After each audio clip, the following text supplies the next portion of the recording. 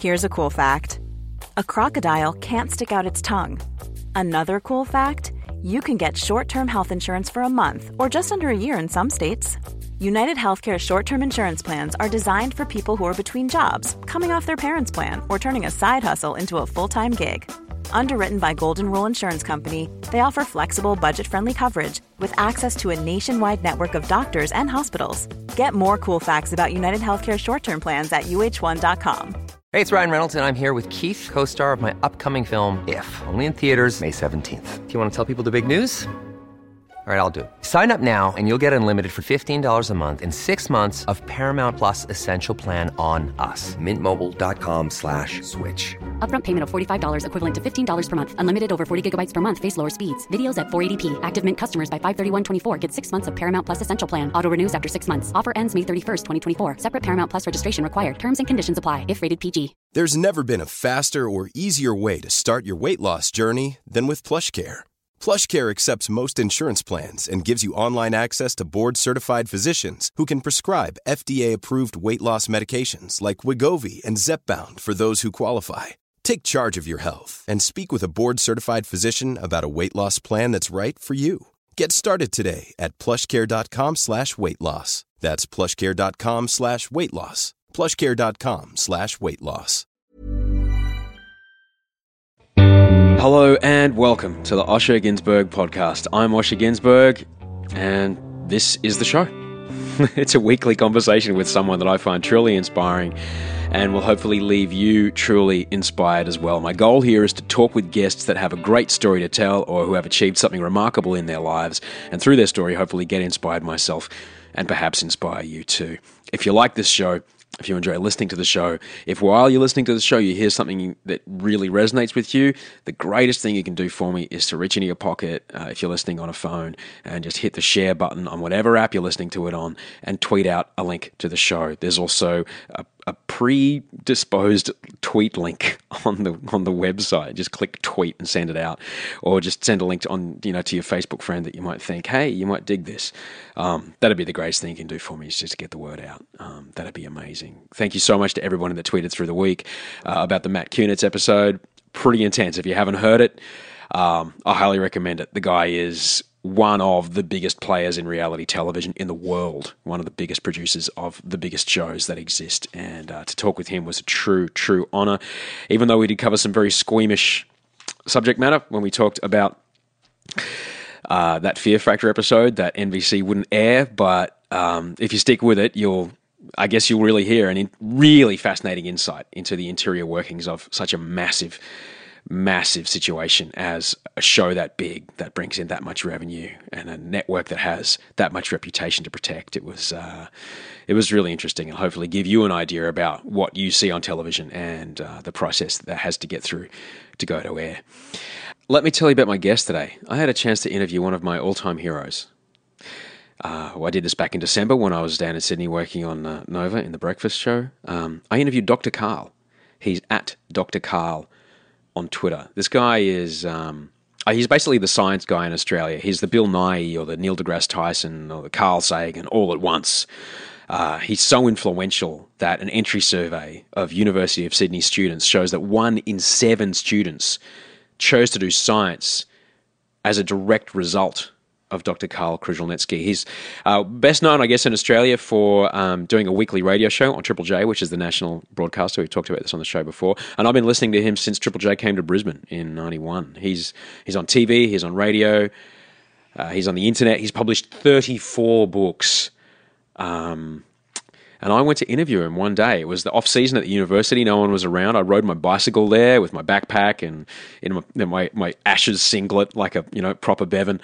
Stepping into Dr. Karl's office at the University of Sydney is incredible. If someone's environment is the visual representation of their brain, his office gives you a lot of insight. It is stacked floor to ceiling with papers, scientific papers for reference, because in his life there's only one thing that matters: facts.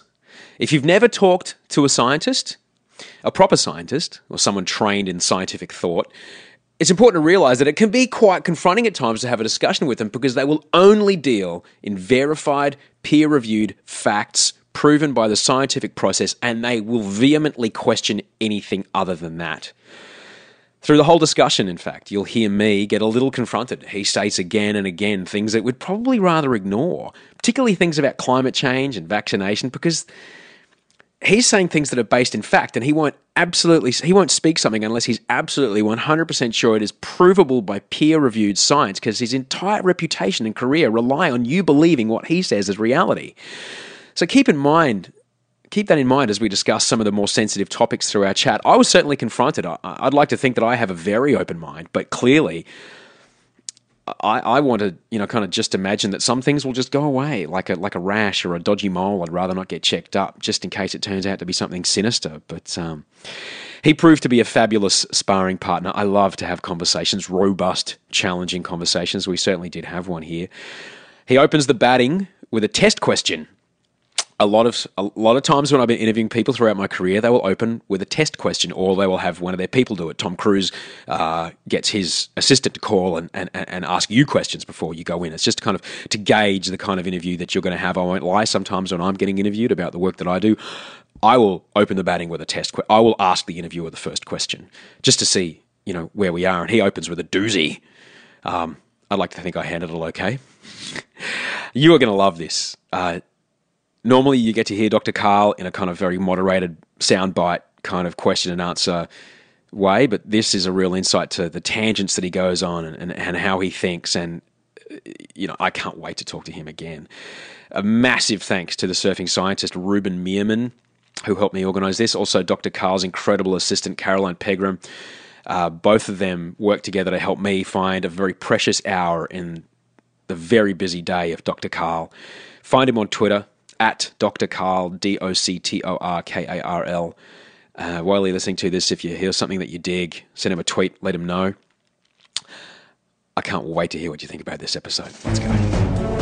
My guest today is Dr. Karl Kruszelnicki. We talk about how he deals with people who deny climate change, vaccination, and what can be done about it. Why psychopaths make great surgeons. Why his role model is Arnold Schwarzenegger. The role of the internet in modern curiosity, how the human race will split into genetically modified and non-genetically modified people in the future, and how the mobile phone's role in our lives will become an inexorable part of human evolution.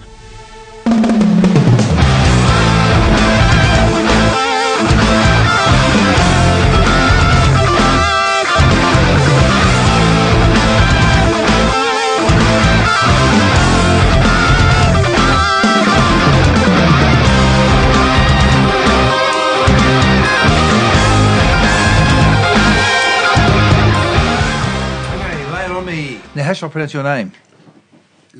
It's Gins, like the poet. Just Gins? Ginsberg. Oh, I see. Yeah. You're not related, are you? My dad always insisted that we were. Oh, really? Yeah. Could be. Wow. Yeah. He anglicised the spelling of his. To? With an I, Gins. And what was it? Ours is GU with an umlaut. Oh, so that's Germanic. Yeah. What part of Germany? My grandfather's Polish. Oh, so that was because Poland has expanded and contracted and done all sorts of things. Truly. My grandfather came down to Prague. And yeah. And then for me, the amazing thing about Prague, have you been there? I have been to Prague with my dad, actually. For me, the amazing thing about Prague is you go on the Charles Street Bridge or the Charles Bridge, then you look up at the castle on top of the hill, and you go into the castle, and their chapel is bigger than Notre Dame. Yeah. The private chapel was bigger than the Notre Dame Cathedral. Oh, man, they must have been so powerful and wealthy back then. I remember being in the Prague Castle, and this is the indoor jousting room. They would have indoor jousting on the top of that hill. What a powerful empire they must have been. And then they faded. Yeah. As empires do. As empires tend to. We should say hello. Hello, Dr. Karl. G'day, Dr. Gins or Guns? Ginsberg. Gins, Dr. Ginsberg. Yes. Ginsberg. So what do you think will happen with China and expanding power by declaring the air defence zone? Yeah. Do you think they're going to back down? I think that it's a bargaining chip, as it often is with the US. But not with China, though. There's face. They have to say face. Well, yeah. So I think what happened with the US with the debt ceiling, I think China went, you can't be willy-nilly with this kind of stuff. You guys got to get your act together. And so they're using it to have something that they can give back. Because the Chinese are now the major holder of US debt. And that's just why they were very, very upset with the debt ceiling conversations. America is a very interesting country to live in. Well, yeah, it's a funny mix. Like, it was a country that gave us breakdown of segregation, and they had enforced busing. And by themselves, they looked themselves in the mirror and said, what we're doing to the black people is bad. Yeah. Let's stop it. And they did that. And they did. And they invented the national parks, along with Australia, and the world's first environmental protection agency, and got us to the moon. And they built the Hoover Dam, which is the other thing I absolutely love about America. Oh, yeah. That thing's amazing. The space program and the Hoover Dam are the two things I love. haven't been to Hoover Dam. I've got to check it out. Where's that? In Hoover Colorado? Dam, it's right on the border of, it's about 20 minutes outside of Las Vegas. It's on the border of Nevada and Arizona. Mm-hmm. And they basically, they were almost terraformers. By hand, they redirected the Colorado River back inland, and they transformed the entire southwest of the country into farmland through an elaborate series of hand-dug canals. Wow. And they turned desert into farms. This was in the 20s? 20s and 30s. All that Chinatown film, the Jack Nicholson film, that's all about that. Was it specifically to chew up labour and get out of the Depression, or was it long-term planning? It was both. And you go inside it, and what's amazing about it, it's very iron. You go inside? Yeah, you go inside the Hoover Dam into the generator room. And you go inside it? Wow. You go, yeah, my brother and I went, and you go into, you go into big industrial things, and they look very, very industrial. Yeah. You go in there, and they have, it's just such pride in what they were building. Like, there's incredible terrazzo floors and all the moldings and all the handles in the main operating generator room. It's like it's an art gallery. It's like, here's this thing that's going to save our country. And the generators are hand wound, and it's astonishing to be in the room. Oh, wow. I had a bit of that the other day when I was in a restaurant in Melbourne, and it used to be a garage, and it had this beautiful brickwork that was built in the late 20s and 30s, and the top of the brickwork was alternate cream and orange, and it was all glazed and beautiful, and It was just pride of workmanship. It was gorgeous. I'm so happy you're here. Oh, shucks, I'm happy to find somebody who likes machinery. I love it. Machinery. I'm a big fan of industrialisation, or industrialised. Well, it can do good infrastructure. stuff, although we're doing bad stuff now with the carbon dioxide. It's not great, but there's ways around it. The trouble is it's getting more expensive. The longer we delay, the insurance companies knew about it first and could see the effects of it and were charging more for it in 1977. I want to talk all about that. Well, I've been reading a document by Munich Re. Now, the thing about the insurance companies is they don't care about the rhetoric. They're just straight, show me the money. And so with tobacco, while the medical profession was getting the data in, there were still doctors saying, oh, no, I give all my patients who have asthma cigarettes, and I smoke a packet myself every day, even though the data was pretty damn solid. And the insurance company said, no, it's not pretty damn solid, it's 100% solid. We're charging smokers more to buy life insurance. And so they've been doing this since 1977, and the scientific community was saying, okay, we're pretty sure, we're 100% sure it's reliable in 1988 when James Hansen stood up in Congress. And since then, the IPC has gone a bit wussy because they don't want to be accused of being too revolutionary. But basically, climate change is real. We cause it. It's going to be bad, and we knew this for sure since 1980, 1988, 1977, sometime around then. So why are we stuffing around now, putting more carbon dioxide into the atmosphere? Why aren't we on a war footing to fight it back? I don't have the answer to this question, but I did want to talk to you about this among many other things. But okay, how about you do the interview and I'll No, that's okay. Well, while we're talking about climate change, you ran for the Senate on the Climate Change Coalition. You left out the word unsuccessfully. You ran. I didn't want to tell people how it ended up. Badly. Well, not badly. It was firstly, I got an education. Let me emphasise expensive education. Yeah. And out of the 782,000 votes, I got 40-something thousand votes, the overwhelming majority under the line. And if you know anything about voting, for people to, they said it was the highest number of under-the-line votes that they'd ever seen. And so people sought out my name and found me. But the trouble was we could only afford ads at 3 o'clock in the morning for $5,000 for 30 seconds between abdominizer ads and the born-again fundamentalist gun-toting Christians from Texas or Ohio. Well, I want to talk about them too. Now, I did want to ask you this because you are a very educated man. You're I'm highly educated, but not that smart. Philip Adams is less educated, but smarter. Okay. Education and smartness are independent. They're orthogonal. I also wanted to talk to you about that because I have a fear of universities. That's okay. Because I get completely confounded when I meet people who say climate change isn't real. How do you, as a scientist, deal with that? I'm not a scientist. I'm an ex-scientist. As someone who looks at the world with a scientific mind, how do you deal with someone who just says, no, it's not real? Try to understand where they're coming from. So far, there's some very robust research that shows that as a result of the 1/4 of a century of concerted and unified and robust staying on message disinformation, as a result of that, and also the George C. Marshall Institute in Washington, D.C., and read the book by Naomi Oreskes called The Merchants of Doubt. So as a result of 1/4 of a century of a very solid campaign, people who are right-wing will automatically doubt anything about climate change that says that the claims that climate change is real because it's going to be happening. So there you have a straight link between a voting policy and a belief, which to me is irrelevant because climate change is not about belief, it's about date. People say, oh, do you believe in climate change? No, I accept the science. In the same way, I accept the science that if you get some iron, well, it's pretty hard to work with, chuck a bit of carbon in there, turns into steel, it's really good. Nobody ever denies the science of metallurgy. So how do I feel about it? I'm vaguely confused. I'm trying to understand people's mindset as to why they would do this. So there are certain Australian broadcasters who deny the science of it, and I don't know what their frame of mind is. Is it that they genuinely believe that the scientists are all wrong, or do they say, look, the science is real, but I just want to be a shock jock and create lots of controversy and therefore get lots of audience, or do they simply not care? I have one colleague I worked with over the years who I put in that third category, and no matter what is the accepted science, this person, he or she, will go against it. And so recycling is bad. The Americans never did anything bad in Vietnam with Agent Orange. Mining companies are doing good stuff all the time.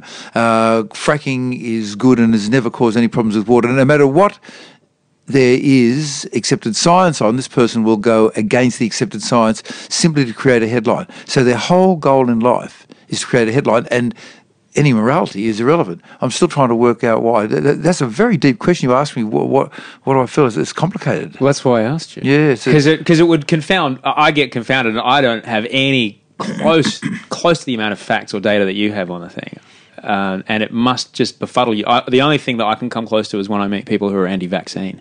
And both my parents are doctors, and we grew up learning all about vaccines, and this is very much in our conversation. When I meet people who refuse to vaccinate their kids, I'm like, why would you put everyone else in the community at risk? And yourself. It's the cold equations. You've got a tiny, tiny, tiny chance of having a reaction, and an overwhelmingly good chance that you'll be saved the bad effects. And I was actually there in the kids' hospital in 1990, when the first baby to die for 20 years from whooping cough died in Australia. And it didn't have to die. It was only because a TV show on a network, so at that time it was Channel 9 and ACCA, Current Affair, decided that they would pay equal weight to each side of the vaccine discussion. There's no debate. It's not a debate. There's not a debate. The science is in. So it was curious. I was just thinking of the word debate. I read an article in The Australian by one of the senior editors of The Australian saying, look, every time we have an article debunking climate change, we also have an article in favour of it. Well, number one, firstly, the size of the articles and their locations are very different. Number two, really? One for one? So every time the Chinese launch a spacecraft, or anybody. So you remember a little while ago there was the Chinese spacecraft launched towards the moon, going to get there on the middle of December. Did they, at the same time, in the interest of balance, run an article saying, look, actually, let me just set you straight on this, There is no space. Basically, God put an alabaster dome over the earth. It's ivory, actually, covered it with blue carpet. And when you look up at night, all you see are the fireflies that live in the carpet. Do they run that article every time there is an article on astronomy? No. Every time that they mention steel, do they say, oh, no, it's nothing to do with a couple of % of carbon that turns iron into steel. It's actually the squashed up babies and the prayers that we make. We have to sacrifice the babies because otherwise we couldn't build skyscrapers. Do they run that article? No. So why is it that only with climate change, out of all of the other ologies that exist on the earth, I don't see them going against geology. I don't see them going against biology. It's just climate change. That and that alone is their only science with which they wish to create disinformation. And, by the way, with which they have succeeded in creating disinformation. Does it scare you? I don't know what you mean by scared. Well, when you think about... Me, personally, I will not suffer. But when you think about your kids, when your kids are your age... my kids will be in a wealthy country somewhere in the world and won't suffer. The ones I worry about are the small number of South Pacific nations that will vanish because they're fairly wide islands but not very high. And so there's a concept of a lens of fresh water. And a small rise in ocean level shrinks the lens enormously, and basically those nations are going to vanish as inhabitable islands unless, of course, they can get their fresh water from somewhere else, some other energy supply, but then storms will knock them over as well. So, and Bangladesh concerns me because you've got 50% of the population living under 5 metres above sea level. And this ocean where, well, the last time carbon dioxide levels were this high, the water levels were about 15 metres higher. There's a lag in the system. We're heading to 15 metres. It'll be 1 metre this century if you don't account for the positive feedback loops. If you do, 5 to 7 metres this century. And yet they're saying, no, everything's fine. Water levels are going down. Nothing to worry about. And we can fix it. At this stage, we've gone past the stage where we can fix it merely by not putting any more carbon dioxide in the atmosphere. What we're going to have to do is, number one, not put any more carbon dioxide in the atmosphere, and two, make machines to suck carbon dioxide back out of the atmosphere. Is that work going on? No. None of it's going on. There is no country in the world that is on a full-out footing to reduce their carbon emissions to zero. Australia, we're in a unique position because we have a huge surface area and a small population, and we can get all of our energy entirely from renewables. We could then develop this technology and sell it around the world. That would account for making electricity for half of our carbon dioxide. Then we have the problem with mobile fuels, hydrocarbons. That's okay, no worries. We can change that by going over to hydrogen economy. I mean, think back to Mrs. Bertha Benz. And after her husband, I forget his first name, had invented the motor car, I don't know what the conversation went like. It was probably, hi, honey, I've invented this thing. I call it the Benz motor car. And I don't know. And she said something like, good, I'm going to visit my mother. There were no roads. Right? There were tracks for carts, but there were no roads as we know them. There was not a single petrol station in the world. So what she did was ordered a whole bunch of drums of benzene from the local pharmacist, load them into the car, and then took off. On the way, as you find out on these shakedown cruises, the brakes went. She cut her handbag. Conflicting reports, she either cut her handbag up, her leather handbag, or her leather coat, and made a new set of brakes or friction material, and then got back. So we've had fuel stations, petrol stations, for a century only. They weren't here when God invented the world 6,000 years ago or whenever it happened, right? Yeah. And in the same way, we can move away from hydrocarbon fuels to hydrogen fuels. So that brings us up to 65%. And then of our carbon emissions are gone. And not one nation on Earth is doing this. They will do it when something bad happens because we humans are geared up to respond to emergencies, not what is important. We do tend to wait until... It's too late. Yeah, unfortunately so. We're doing it now. We are in your office in the University of Sydney, which is plastered wall to wall with enormous amounts of excellence. And tape on the windows to stop the asbestos from the knockdown building coming in. That'll do it. Just physically keep it away. So now we're heading across the road for a world centre in nanotechnology. Oh, magnificent. You have, I'm sitting next to a copy of your book, Game of Knowns, 34th book? Number 34. I should autograph it for you. I regard this book as my handbook for the 21st century. Now, I haven't had a chance to read it. I had a glimpse. What? In the 3 minutes you came in the door? I'm afraid not, my friend. But there was a few things that I did want to ask you about. I know you must get talked about this a lot, but it's something that I've noticed in my work over the years. I've stayed my age. I've always my age, but everybody I work with gets younger, if that makes sense. I'm not getting older. Everyone I work with gets younger. So there was a time when I was working at Channel V, the music television station. Yeah. By the time I left there, everybody I was working with was like 16.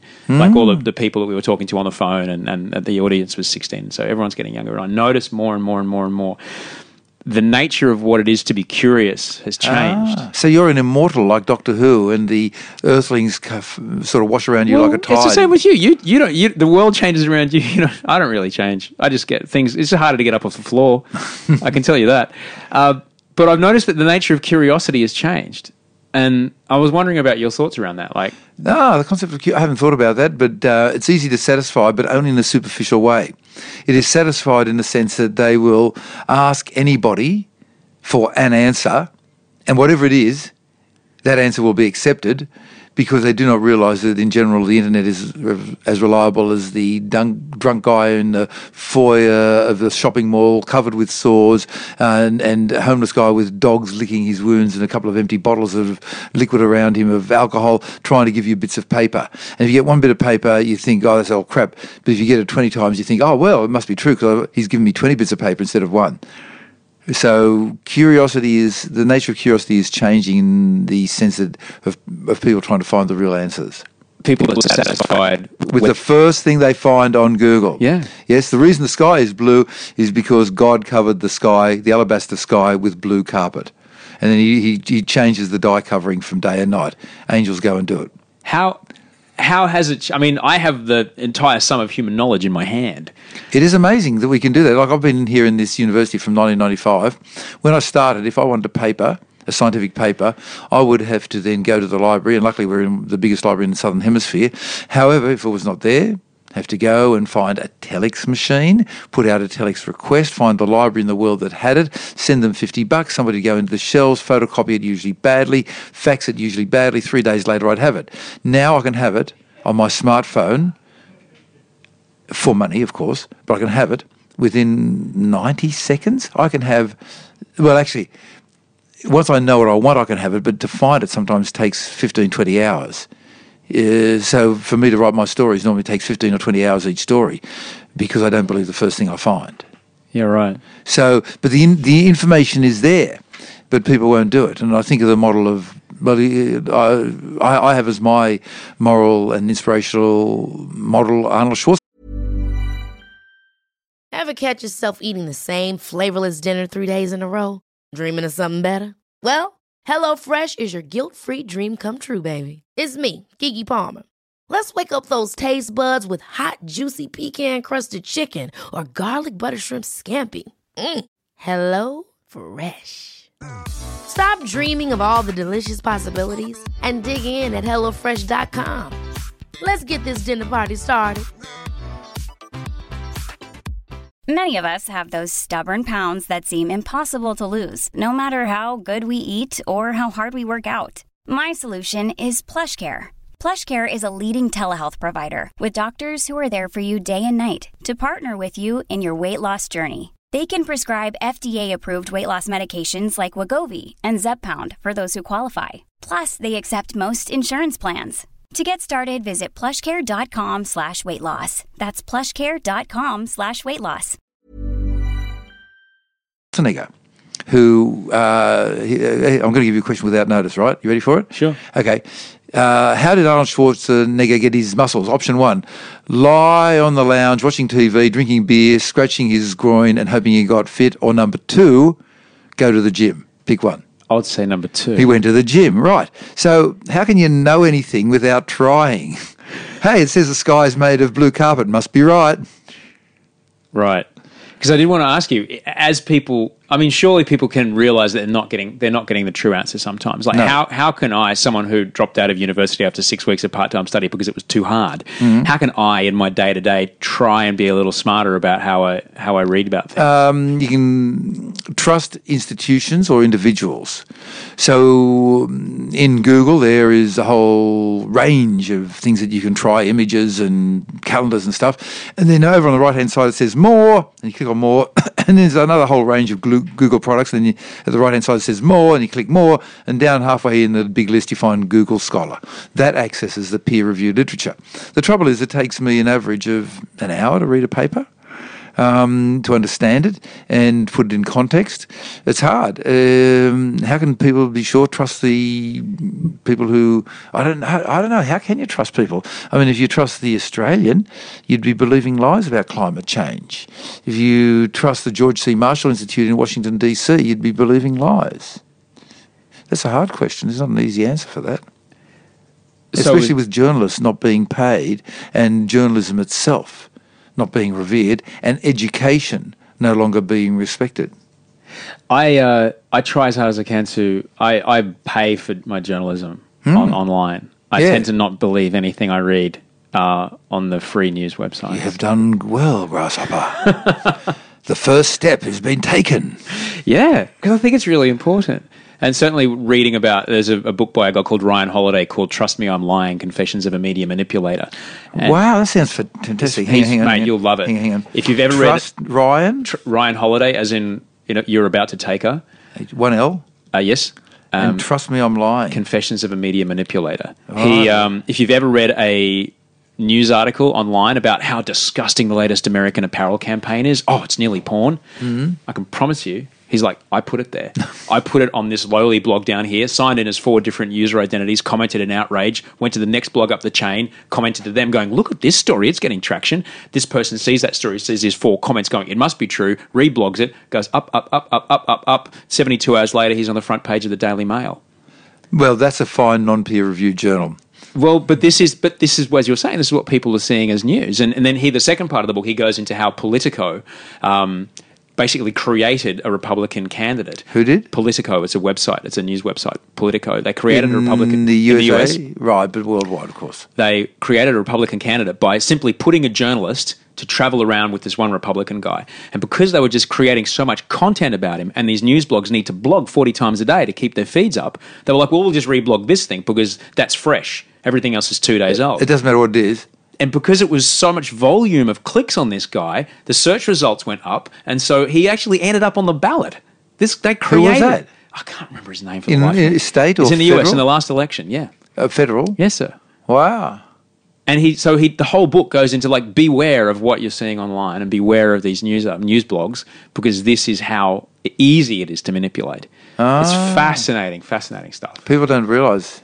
Yeah. I didn't realise that was the precise pathway by which they went, but I knew there was some sort of whole bunch of people pushing their candidate forward. Well, it's all got to do with volume, and that these blogs have just a ravenous appetite and they'll repost anything. If it looks like it's vaguely worthwhile, they'll reblog it without even checking the facts. Well, on my Twitter feed...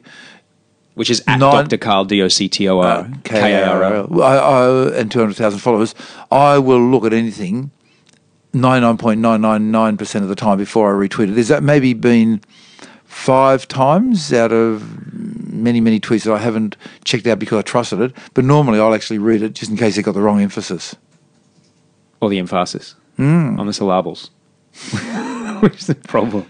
There's so much I wanted to talk to you about, but there's a thing in the book that I particularly wanted to bring up. What are your thoughts on how mobile phones are changing people, changing society? Originally I was against it. Now I'm in favour of the fact that we're going with it, so we may as well just go with it as part of our evolution. Where we are now is you and I both have a life expectancy probably I have a life expectancy about 4 times my age when I reached my sexual peak and physical peak. You have got a higher one. You could probably live for maybe, depending if the genetic stuff comes through in time, 5,000 years. once we get over this extremely and unnecessarily expensive climate change thing, I can see that we'll control our evolution. And you're saying, what are you talking about? This is to do with phones. Right, it is. And I can see the human race splitting itself into different branches. Not saying we shall have a referendum and we shall decide we'll split. People will just do it, and then the market, as an example of market forces, the market is perfect, that kind of thing. Are you talking about the Ray Kurzweil singularity concept? The opposite of the singularity. I disagree with him on the singularity. So can you just explain the singularity for the audience? Ray Kurzweil, he's one of my favourite inventors. He helped Stevie Wonder create Songs in the Key of Life, and he's an amazing guy. But he believes that eventually humans and computers will fuse. Yes. Through just oopsie-daisy, this thing I now have a carbon fibre bone, no longer a skeletal bone, and it can move and change. It's through 4D printed, so it grows as I grow. And then, we may as well put another thing in there. And before I know it, I'm part cyborg. And just slowly, the computers will get so small and tap straight into my neural net that I won't even need to Google anything. I'll just think about it. But what will the computers do to us? Well, that's the thing. He's saying that they'll do bad things. He's saying they'll do good things. Okay, well, as long as he says they're doing good things, I agree with him. I thought he said they do bad things. Oh no, he says they'll do good things. He's firmly. He gets a bit kooky. Where the film, he's in a film called The Transcended Man. He gets a bit kooky in that he's planning to resurrect his father and reimplant the memories of his father in a cyborg. How will he have those memories? He's going to reconstruct them out of some. That's hard. Yeah, it's interesting. Like the memory of the day you first went to school, your first kiss, the first smell of your girlfriend. Oh, that's hard. Yeah. Okay, so yes, in January this year, that's 2013, by the way. We're in December now. In January 13, there was an article in the Scientific American about how the scientists had worked out a way to satisfactorily marry electricity in a wire, which is electrons being pushed in and other electrons being pushed out the other end, to electricity in a nerve, which is a completely form of electricity, which is basically a depolarization of the negative potential, which is sustained by sodium pumps. Look it up. Anyhow, we've worked out a way to do this reliably. So I'm with him that we will have a mobile phone, which will be the size of a grain of sand. It'll get its power from the juices in your body, no external battery. It'll be buried next to a nerve. It'll talk to the internet via electromagnetic radiation through your skin to the nearest tower, and it'll talk to your brain via the nerves. And so you'll think, I want to talk to Carl, and you'll just be talking to me on the phone. I'll be talking to you. Don't know what happens when you have erotic dreams or pocket calls. That's a whole different thing. Let's just leave that for another day. And I can see that happening in 15 years. Another 15 years after that, we'll get the technology to do vision. So you can access your Facebook page or the equivalent, whatever it is, but it will appear in your field of view. And so with regard to this technology, I don't see the main issue as Moore's law, which is the doubling of the density of electronic components from 1945 to now and on into the future. Law put out by Gordon Moore, set up Intel, came up with the law in 1965. And isn't it part of the law as well that it halves in price? Yeah. Oh, it goes very much cheaper. Yeah. Everything gets smaller and cheaper and faster and more powerful. For me, that's the essential mechanical background, but it's not what's important. What's important is that we become more like computers and computers become more like us, and that we will be married together. So as a result of this, mobile phones will change the way we think. Now, this gets complicated. In the book, I deal with a very superficial story, which is that if you... Have you read Game of Thrones? I know of the show, yes. Have you seen it? I have seen all episodes. All of it. I've only seen half of the first series, so tell me if I'm right. It gets bloody. Most people die. Okay, so it's a pseudo-medieval universe with a cast of thousands, most of whom are related to each other, most of whom are evil, and will kill a small number of non-evil people or other evil people just for fun, with blood. And if they're walking down the street and there's a horse, I'll chop its head off just for no good reason. There's a bit of that, yeah. Okay, number one. Number two, most of the Lannisters are blonde. Yes, sir. Number three, they have incredibly gymnastic sex of a variety that if I was doing it, my eyeballs would be rolling around my head and I wouldn't be able to move and I'd be covered in sweat, whereas they say, So, do you think that the follow-through on the Darjeeling tea is better than on English breakfast with regard to having it in the morning, or do you think we should leave it because of the slight tannin flavour? Or should we go for the bergamot oil? So they're discussing. They can have an entirely intellectual discussion after eye-rolling sex. Yes, they have that. That's the book. Right. Yeah, and the direwolves are really cool because they're intelligent, telepathic, and faithful dogs. They're beasts. They're giant. They're as high as my shoulder. Oh, they haven't got that far yet. And the other good thing is that nobody smokes cigarettes. Am I right on that? That's correct. Okay, got no problems with it. So my book is called after that, Game of Knowns. I knew I'd chosen a good role model without actually doing all my homework. And the story is in this book, Game of Knowns, that you get a couple of people, or psychology students who are close enough to human beings, and you pair them off at random and you say, go into a room and talk, and blow me down, there's a couple of chairs there. They sit down in the chairs, they face each other, and they're directed to talk about something important that happened to them in the last month. So that immediately gets you into the, something important and deep. Now, there's a table on the side. Sometimes there's a book. No worries, have a deep conversation. Sometimes there's a mobile phone. No deep conversation. Very shallow. They're out waiting for a better offer. They can't concentrate. And so, talking about evolution and talking about the concentration thing, I see that via genetic engineering we'll change ourselves, that we can, for example, live on the 70% of our Earth. Wrong name, Earth. Should be called water because it's 70% water. So we mutate, we genetically engineer ourselves that we have brains and bodies like dolphins with arms. So that way we can work stuff. And then we'll notice that in the last 11 years we have destroyed half of the coral cover on the planet. Great book by Callum Roberts, The Ocean of Life. Read it and weep. But we have to do something about it. Or we will genetically engineer ourselves to be fully wired up, so the phone will be inside us. Or some of us will say, bugger this for a joke, I'm going to go and sow and reap and wear clothes that I've woven out of rough calico and live on a farm. And there'll be people living on Mars without wearing spacesuits. So they'll be genetically engineered.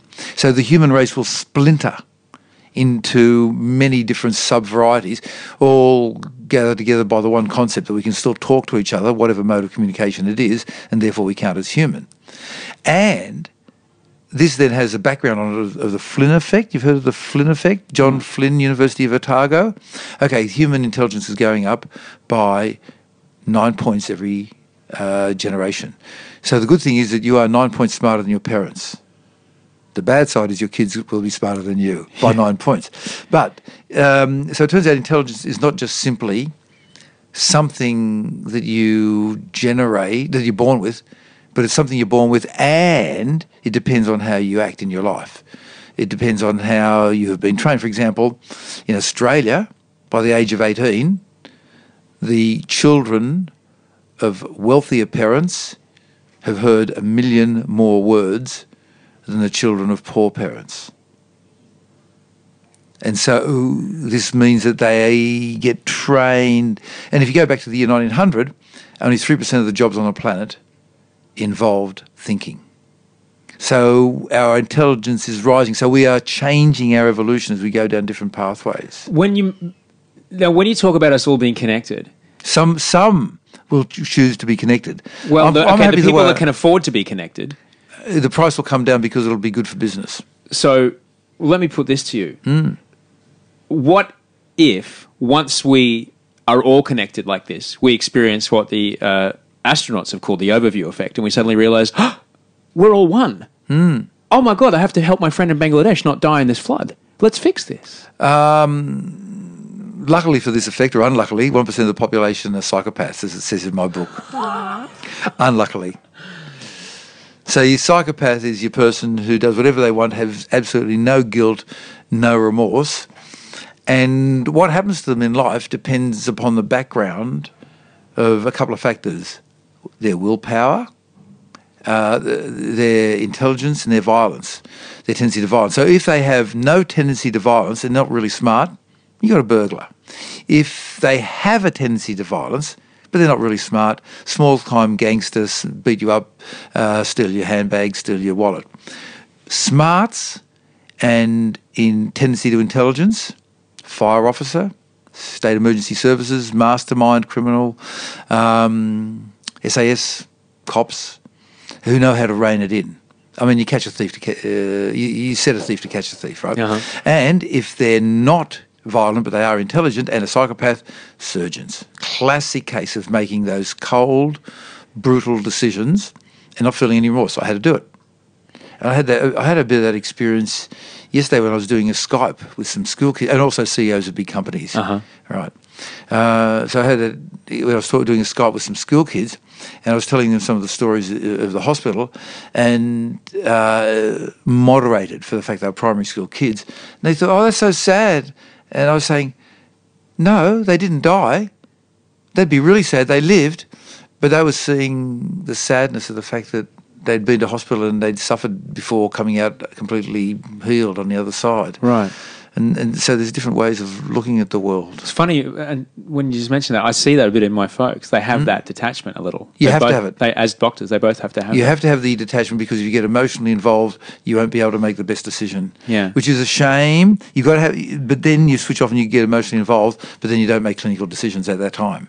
We rapidly running out of time, Dr. Karl. That's okay. I have... What, God has used up all the seconds in the universe? And No. There were no seconds until man decided there were seconds. I actually ran that past a very clever guy, Marcus Chown. We had him on the radio the other day. Was it Marcus Chown in England? Who did we have at the other end of the line? No, Simon Singh. We had Simon Singh doing on my radio shows, the BBC one. I said, "Okay, Simon, what's the latest? Is time real? Is mathematics real? Or did we create it? Does it exist by itself, or did we create them?" And he said, "Well, on Monday, Tuesday, Wednesday, Thursday, we created time and mathematics, and on Friday, Saturday, Sunday, it exists without us. Pick one." Fair enough. You are a fascinating man. You're a living national treasure in this country. Along with Clive Palmer. Don't forget me and Clive. We're buddies. I haven't got any dinosaurs though. But you do spend a lot of time in the outback, which, unlike many Australians, you spend a lot of time in the outback, and you have a love for the Australian desert. What do you love about the outback? I didn't know what I'd love, but what I love is a really shallow thing, which is that you have an early dinner and then you lie on the ground sheet with the family with some blankets on you and a cup of wine or a cup of hot chocolate. And as the sun goes down, you spend the first hour and a half looking for satellites. You see about 20 or 30. And the second hour and a half, you look for meteors, and you see about 30. And then you go to bed. That's it. It's really dumb, isn't it? No, but you got a horizon view, and it's just amazing. And I remember one night I was in the Simpson Desert on my second or third trip there, and I just woke up for no good reason in the middle of the night. I thought, well, I was in a swag. Yeah. Could you describe a swag for a swag is overseas? like an expanded sleeping bag with a built-in mattress that protects you from the elements that we throw on the back of a pickup truck and drive around. Right, and it's canvas and it's waterproof. Yeah. And I've got a two-person swag. It's like a roll-out tent. Yeah, it's sort of a canvas waterproof sleeve with a zipper down the middle around it's a mini tent. It's around a mattress. And I put on my glasses because I don't have to wear glasses. And I just looked at the sky for about 30 seconds, and suddenly this humongous ball of light came through slowly as a fireball. Not a full fireball. It wasn't that slow. I haven't seen a full fireball, but it was better than an ordinary meteor. And it just split.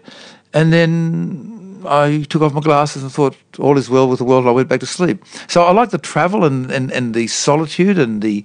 so, for example, when we travelled... Okay, for a bit of reference for overseas travellers, people who don't know Australia, 40% of Australia is roughly the size of the USA, and so 40% of Australia is classified as desert because it's got less than 200 millimetres of rain a year, and another 40% is too dry to grow anything on. So 80% of Australia you can't grow anything on. And people don't live there. 80% of the population live in the 5 festering sores that we call cities scattered on the coast. And so for our biggest trip, we started off at Alice Springs, went west for that's in the middle of Australia, went west for 1,000 kilometres, turned right, went north for 1,000 kilometres, saw one group of travellers, one bunch of human beings for half an hour, one day in a month. For the rest of that month, did not see any other human beings, did not see any buildings built by human beings for a month. Had to carry our own fuel, which is about 600 litres, or American would be about 150 gallons, and drank our way through 1.5 tonnes of water, which we got by going to a well every second or third day and chucking the bucket down and topping up our tanks. And when we took off from Alice Springs, we weighed 5.25 tonnes, and about a tonne of that was liquid. Wow. And I love it's just so beautiful. Sometimes it's so heartbreakingly gorgeous that you just want to stop and weep. It's so wonderful. When I'm out there, I feel that when I'm walking around the city here in Sydney or in Los Angeles, wherever I am, I feel I have a sense of power. Mm. When I'm in the outback, I feel so tiny. Hang on. Wait a sec. What do you mean by the outback? Alice Springs is not outback. Okay, the furthest that I've been out was it was an Aboriginal community probably about 2.5 hours along a dirt track. Way out west of Alice Springs. Could you buy a liquid milk there, or was it frozen? No. We passed. I took a photo of it. We passed a big red sign that says "Warning: There's no gas for the next 800 kilometres." Yeah, okay. Don't go past. Okay, that counts. And we went past there. If you can buy liquid petrol, if you can buy. Sorry, I'm distracted by my daughter talking to me. Take two. If you can buy liquid milk, you're not in the outback, and if you can buy fuel, you're not in the outback. Right, yeah, it was far away. Yeah. It was amazing, though. I've never felt so it is what was weird for me was the switching off of the engine at the end of a day. Because we travelled 40 kilometres in the morning, 40 kilometres in the afternoon, have a long lunch in the heat of the day, which is about 48 degrees centigrade. What's that, about 100? Double and add 32, so that's 120 or something. 120 something, Death Valley, yeah. Yeah, and we were drinking 50 litres of water a day between 3 adults and 2 babies. Alice was 12 weeks old. We just had her vaccinated. Little Carl was 2 years old. And just switching off the engine at the end of the day thinking, if the engine doesn't start, we're stuffed, because all we've got is the water with us. And it was only every third day that we'd switch off the engine at a well, and then we knew we could survive for a couple of weeks. But otherwise we'd go through our water in a week or so. There is so much that I want to talk to you about. I've listened to you on the radio my whole life, and unfortunately we've run out of time. But I'm just so grateful you made time for this. We should do it again. Let us do the Mushi ceremony. Maishi ceremony. What's the Maishi ceremony? The exchanging of the business cards. Now, just for the benefit of the listeners, I've got my card in my hands. I'm now extending it with 2 hands, holding the top corner towards my friend here. He's now accepting with 2 hands. He knows that if he puts it in a pocket near his buttocks, I am insulted. What he has to do, what we now have to do, I'll now accept his card. Hang on. I'm accepting Mr. Dr. Ginz's card. Now I'm accepting your card, and I'm looking at the card. And now, by the way, for the Maishi ceremony, we should now have, but we don't have time, a 15-minute conversation on anything except business. And at the end of 15 minutes, then we get the cards and we say, looking at each other in the eye, thank you for this, I shall treasure this. And we put it inside a little leather folder, and then we put that inside a container in our shirt pocket. And if you don't have a shirt pocket near your heart, you cannot do business in Japan. I shall treasure this. I shall treasure yours more. But you said it first, so you win. Ohayou gozaimasu. That's all I know. That's good morning. Mushi mushi. Itadakimasu, which means I shall eat now. I'm going to take your photograph. Yes, let's do the photo. Very quickly. And I'll have to pick up my daughter. On a vintage Polaroid camera. What? Really? Now, they stopped making Polaroid film. They started making it again. I heard that they had. Fuji make it. But we'll talk about this because Edwin Land is one of my favourite inventors. I love the way that he came up with the double colour theory, and the way he was involved with the military and did all that amazing stuff. We really need to talk more. Yeah.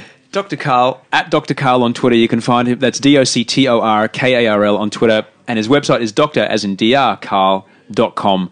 Sir, it's an honour and a privilege. And Peachy Keen, likewise. That, my friends, was Dr. Karl. Find him on Twitter at Dr. Karl, DoctorKarl. What an amazing guy. Tweet him. Let him know you heard him here. And if you like the show, if you liked anything you heard, if it's for you, pick up your phone that you're listening to this on, or if you're listening online, just click share on the app that you're listening to, and just tweet out a link or put it on Facebook that you're listening to the show. That'd be the greatest thing that you could possibly do for me. Thank you so much for being here. Big things are on the way on this show. I can't talk about it too much, but there's 2014 is looking very, very good. I'm working with some really interesting people on making what we do here much bigger for the betterment of all, which will be fantastic. I want to thank you all for listening. Thanks everyone who came into my life this week for being in my life this week. It was really, really good. It was a good week. It was a challenging week, but it was ace. It was really ace. Working on some really interesting things here in LA, and I hope I can tell you about them in the very, very, very near future. Until then, please, if you have any questions, find me on Twitter at Osher Ginsberg, OSHERGUNSBERG. I know I accidentally blocked a lot of you on Twitter. If that's the case, just pop me a message on Instagram, and I'll unblock you. I'm doing it one by one. Slowly, we'll get you 19,000 people back. Look, whatever you do this week, have a really great time. You know, do wonderful things. Do something different every day. Yeah, I like that. Do something new every day. That's the way to rewire your brain. It's the best way to get neuroplasticity happening, is to have a new experience every day. Failing that, or in addition to that, I really hope you sleep well and dream of beautiful things. Thanks for being here.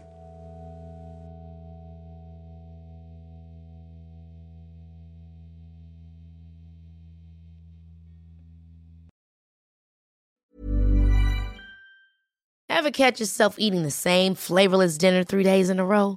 Dreaming of something better? Well, HelloFresh is your guilt-free dream come true, baby. It's me, Keke Palmer. Let's wake up those taste buds with hot, juicy pecan-crusted chicken or garlic butter shrimp scampi. Hello Fresh. Stop dreaming of all the delicious possibilities and dig in at HelloFresh.com. Let's get this dinner party started.